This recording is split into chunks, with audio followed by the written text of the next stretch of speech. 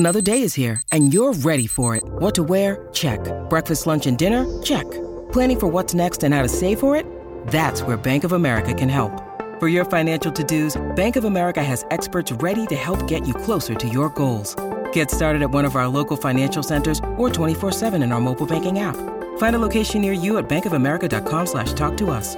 What would you like the power to do?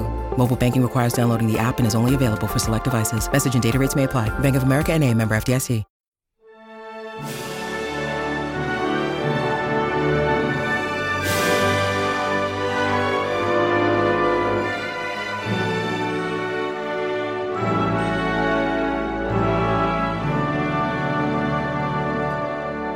Welcome back to the Welsh History Podcast, episode 143, The Chess Pieces. Over the past year or so, when I started to read up about the War of the Roses, I came to a realization that much of what was building up was a story which had a great deal to do with England. While it does involve Wales, it's more as a player rather than as a centerpiece of the story. Many of the major players were English, and much of what had gone on during those 40 years of hot and cold civil war involved English lords and an English king. I really don't want to get too focused on that because you can find yourself effectively telling an English story rather than what I wanted to do, which is tell a story which is Wales at its center and Welsh people at its center. I also don't want to skip over parts because they have a lot to do with how Wales progressed during this period. Too often we have had major gaps in our story because there was so little historically left for us. So thankfully, I've been able to find documentation, secondary sources, and other details that have given us better understanding of what we want to see from these stories to allow us to talk from a Welsh perspective as much as we possibly can, while not avoiding the English side of the equation to give us a fuller understanding. My reason for giving this preamble, in part, is so that you understand that I'm likely going to be skipping major plot points in the war that don't really have a lot to do with Wales or don't have a lot to do with driving the story of the Tudors forward, and why at times I'll talk more in depth about people who are not necessarily in Wales but have connection to it as a way to talk about the major players and their influences in Wales, both during this time of upheaval and in the resulting aftermath. So with all that said and done, let's get talking about the story. In the years intervening, the rise of Henry IV and his successors had seen a sea change in the English lords of the Marches. Gone were the Mortimers and many others, and in their place came a group of lords no less powerful, but a great deal less interested in their Welsh holdings. The Marches, as mentioned many episodes earlier and for quite some time, had been suffering economically during the post-revolt era. Many of the lords who had depended on these holdings for their income either died during the Glyndŵr Revolt or died fighting either the French or the Scottish in the intervening years of those particular wars. In some cases, the family lines just didn't have the lineage to carry it forward, so they would marry into other families. In some cases, the entire line just passed away, so it would then be inherited either by someone new, or sometimes in cases it would be gifted to someone as a reward for their loyalty or service. This meant that these new heirs and their lands had very little linkage to them. They were less motivated to live on them. This meant that some English and even Welsh lower nobles would act in their stead, and in some cases that meant that they would climb their social ladder while their masters also did. In other positions, it meant that they had a lot more control than would have been the case, say, even a century ago. The Welshman William Herbert, for example, would rise to prominence in this era.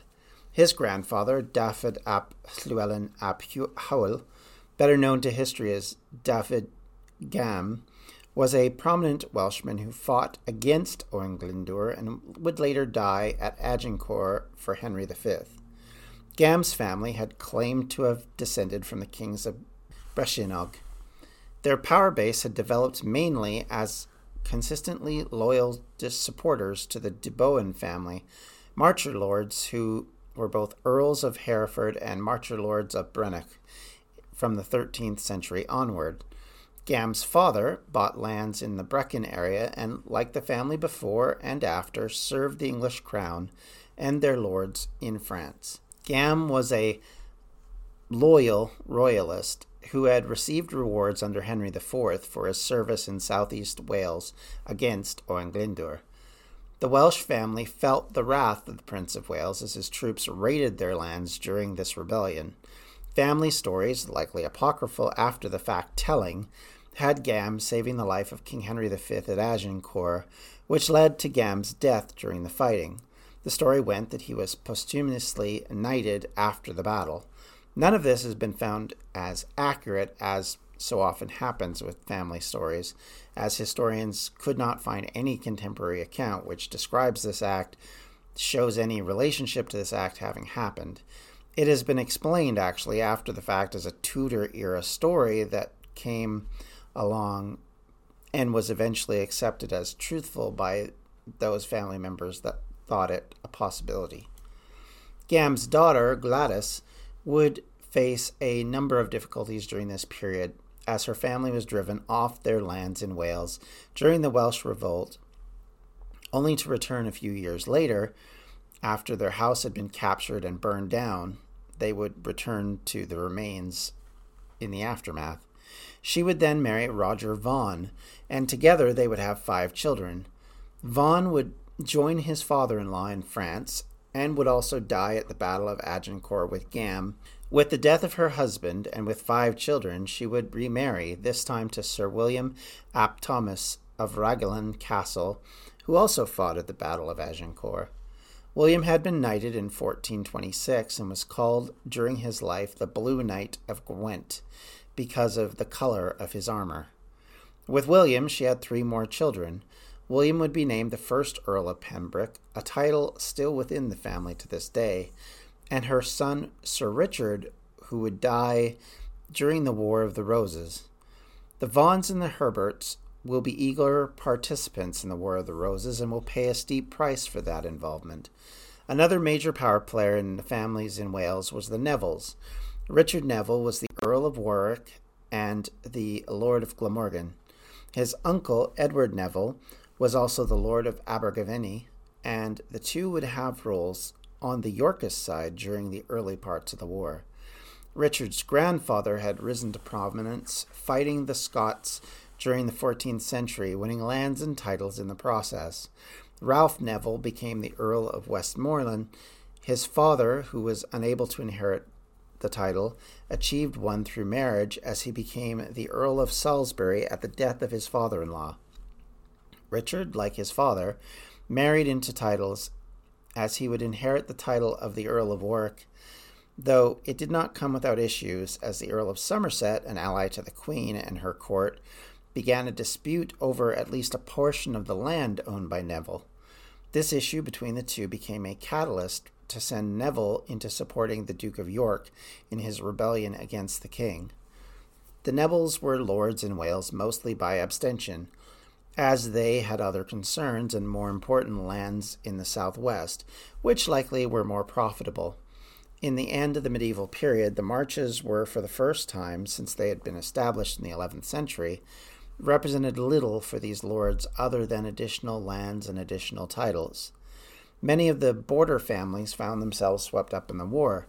In the north, William Fitzalan, the Earl of Arundel, a title which of course would menace Owain Glyndwr during his bid for Welsh independence, and became a symbol of loyalty to the crown.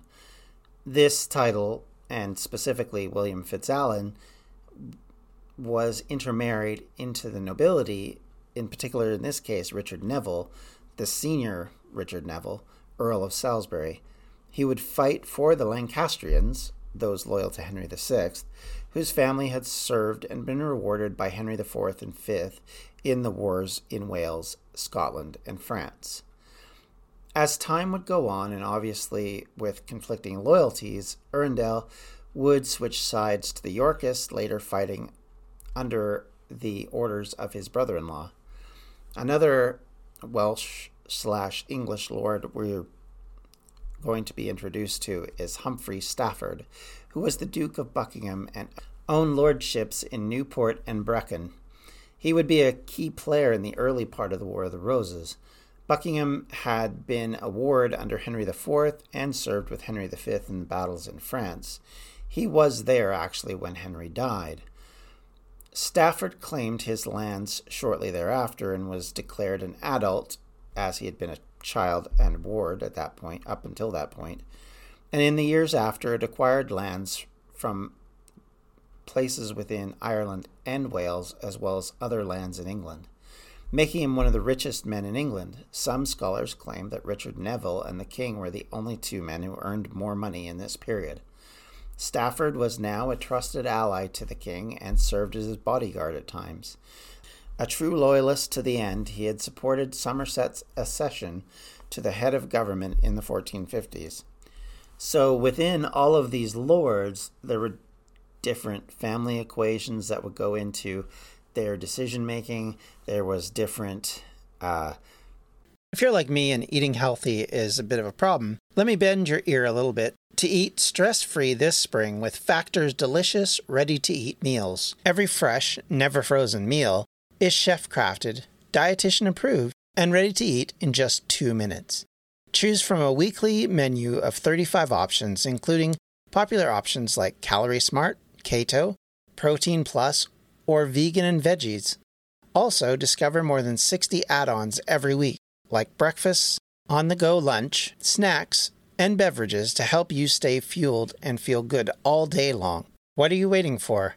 Get started today and fuel up for your springtime goals. Get chef-prepared meals on the table in 2 minutes with Factor's ready-to-eat meals, so you can get back to doing what you love this spring. Also, if you're looking for gourmet meals, try meals that feature premium ingredients like filet mignon, shrimp, truffle butter, broccolini, and asparagus. We're celebrating Earth Day all month long. Look out for the Earth Month Eats badge on the menu for our lowest carbon footprint meals. Head to factormeals.com/WelshHistoryPod50 and use the code WelshHistoryPod50 to get 50% off your first month plus 20% off your next month.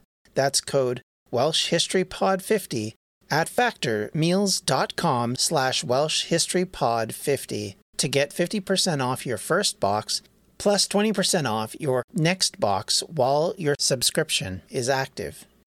When you need mealtime inspiration, it's worth shopping Kroger, where you'll find over 30,000 mouth-watering choices that excite your inner foodie. And no matter what tasty choice you make, you'll enjoy our everyday low prices, plus extra ways to save, like digital coupons worth over $600 each week. You can also save up to $1 off per gallon at the pump with fuel points. More savings and more inspiring flavors make shopping Kroger worth it every time. Kroger, fresh for everyone. Fuel restrictions apply. Loyalties split amongst various players for various reasons, and very similarly to what happened during other parts of English history, those divided loyalties created issues for the king, because he couldn't depend necessarily that someone would remain loyal if there were reasons or advantages for them to cross the line, so to speak. And because so many of them own land in Wales, they could call upon people from Wales to help support them in whatever cause they were supporting at that point in time. Keep in mind that Welshmen, whether noble or common, served on both sides of this dispute and would continue to do so throughout British history going forward. And because of this, this created a bunch of issues for the king. Not least of which, these divided loyalties created a situation where an estimated 1/6 of the peerage of England was under some form of arrest during the first 3 years of the 1450s, a sign that things were very much teetering on the edge of outright war. Richard, Duke of York, arrived back in Wales in 1451 and spent the next year working with various marcher lords to drum up support for taking on the king and his court. Likely at this stage, it was seen more like those lords who confronted King John rather than the beginning of a coup attempt. Certainly you can understand that a lot of the barons, earls, dukes would be disgruntled with the king, with his court, with his French queen, who was considered to have too much power. something that would be an accusation that would go on for quite some time to come, and would want to wrest some of that back from the king. And so the idea of supporting someone with a strong position who had linkages into the ancestry of the king, who could be counted on to be a counterweight, would be attractive. It just comes down to, at this point, were they willing to risk a coup if necessary? Now, eventually, York drummed up enough followers to try and march on London, and in 1452 he did so.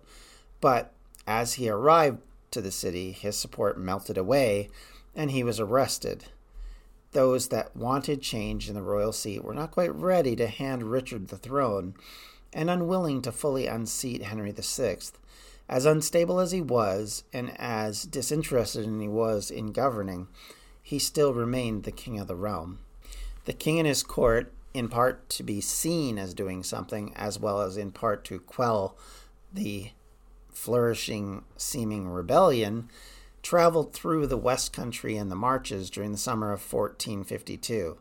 They would meet with allies, enforce judgments on those who wavered into the Yorkist camp, and generally tried to keep the area on the king's side. Obviously, Wales had become a problem for the king, so much so that he finally saw a use for his younger stepbrothers. In 1449, the king named Edmund Earl of Richmond, an area and title which was previously held by his uncle, the Duke of Bedford, and an area which is nowhere near Wales. In 1452, however, at the height of the beginning of this issue, he went farther and gave Jasper the title Earl of Pembroke, an important peerage in controlling the western approaches along the southwest coast of both England and Wales. Jasper gained, amongst other things, control of 4 different castles along this area, 2 of which actually looked out onto the Bristol Channel. That would be Tenby and Llanstefan, and would be key early warning sites for invasion, for movement of troops through the Bristol Channel. All of this would become important because, of course, these areas had been a place where kings had landed in the past. Richard I, in fact, landed near this area when he was trying to take back his kingdom from Henry IV. So there was precedent here. As well, of course, a lot of times some of the disturbances came out of Ireland, which Richard of York had most recently been in charge of, so you can understand why they would be a little reticent to just let him have free reign. The other 2 castles that Jasper gained, Kilgarran Castle, was a fortification in name only at this stage, since it had been left to ruin even before the Glyndŵr revolt, and was never kept up after that. However, Pembroke Castle was the jewel in the new holdings of Jasper. This was a building that William Marshal, the Norman power in the 12th century, had built into a stone castle on the remains of earlier forts and castles which had gone back at least to the Roman times. Likely the area had been important even before that, and we know from earlier episodes had been settled even as far back as the Bronze Age, and in some cases the later Neolithic period. So these holdings were important. The earldoms of Richmond was based in northern England, as I said, north of Leeds, was a peerage that was to have a minor role, but it was important to the son of Edmund and his later claims of nobility. In fact, Henry VII would claim this peerage throughout his attempts to get back into England during the War of the Roses. The king hoped that putting the Tudors in Wales would help quell some of the discontent which had appeared to be growing during this period of volatility. The Welsh ancestry would likely be seen as a legitimate way to grow relationships in the area, especially in the former kingdom of Deuddbarth. Along with Jasper's peerage in the south, in the Principality, or northwest Wales, there were efforts being made to recover some of the finances that were owed to the king from debts which had been accruing over who knows how long of a period. It was claimed that some of this was down to negligence from some of the officers of the crown who were not enforcing and collecting the owed funds, or in some cases embezzling those same funds. It may also be that there was no funds to get, as much of North Wales at this time was still suffering economically. So rather than necessarily being a case of negligence, it may just be a case of being unable to collect. It may also be that the Crown hoped to present a more law and order management style, as accusations had been made that Wales had become fairly lawless during this period. As politicians are wont to do to gain popularity, both then and now, they wanted to show themselves as being strong, and especially a king like Henry VI, who had been quite realistically claimed to be a weak leader, someone who, as I said earlier, had shown a level of disinterest with governing. If his court could show that they were willing to push an agenda of law and order to regain, the roads between various places, to protect the travelers, the pilgrims, the merchants that had to travel those routes from thievery and murder, it would be to their benefit. Of course, the reality is very different. The truth of the matter is that safety was hard to achieve on the roads during this time period, both in Wales and in England. Much of the ability to enforce things from the Crown's standpoint was almost negligible. There really wasn't an ability to be able to enforce some sort of police or soldier presence that would protect these areas in any shape or form, short of going out and building small forts and having patrols at every level and at every step. I don't know how you would have been able to do that, and the cost of it would have been exorbitant, especially for a kingdom which was still recovering from the petering end of the war against France. There just wasn't the finances there. And of course you have your lords who are disgruntled, unwilling to support you, probably not going to be really happy about the idea of you trying to raise money, and you have a parliament which is going to be hostile towards your ideas. All of this would make it very difficult to enforce any sort of law and order agenda, and likely it was paper thin in command and not realistically something that was enforceable. And because of that, I think we see the weaknesses of what the king was trying to accomplish.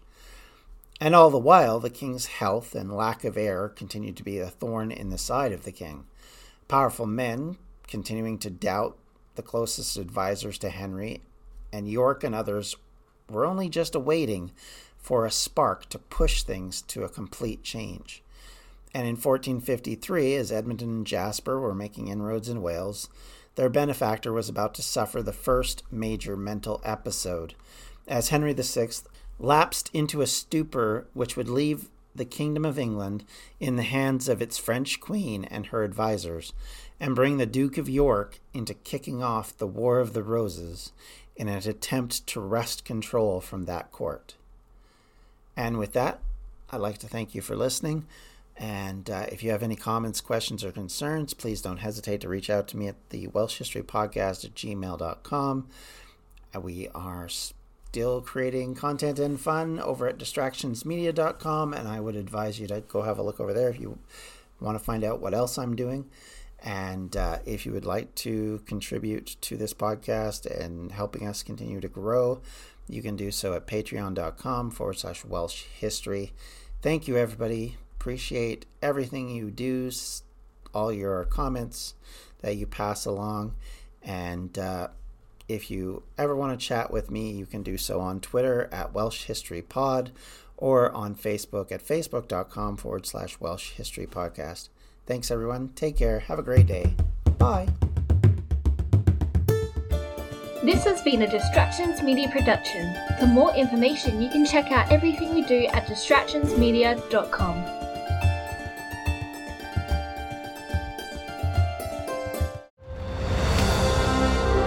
I'm Ken Harbaugh, host of Warriors in Their Own Words, a podcast that presents the unvarnished, unsanitized truth of what we have asked of those who defend this nation.